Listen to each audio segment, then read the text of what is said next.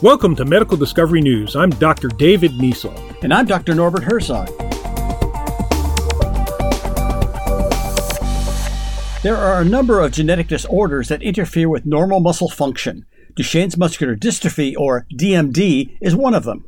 A genetic mutation stops a functional dystrophin protein from being made. It's a very large protein that helps connect structures within muscle cells, called the cytoskeleton, to proteins that form the extracellular matrix outside the cell. Without a functional dystrophin, when muscle cells contract, they become damaged and eventually die.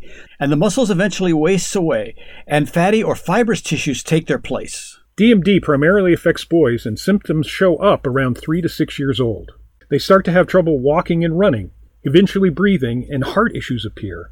Patients often die in their 20s and 30s since there's no cure. But the FDA just approved the first gene therapy for DMD called Elevidys. Since the dystrophin gene is very large, using a virus to deliver it into cells has not been possible.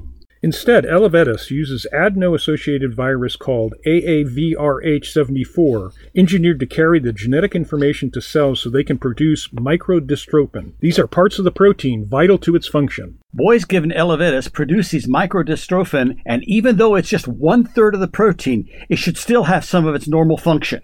They don't yet know whether it will restore partial function in muscle cells and protect them from damage. If it does, boys will be able to live more active and maybe even longer lives. We are Drs. David Niesel and Norbert Herzog at UTMB and Quinnipiac University, where biomedical discoveries shape the future of medicine. For much more and our disclaimer, go to medicaldiscoverynews.com or subscribe to our podcast. Sign up for expanded print episodes at illuminascicom.com.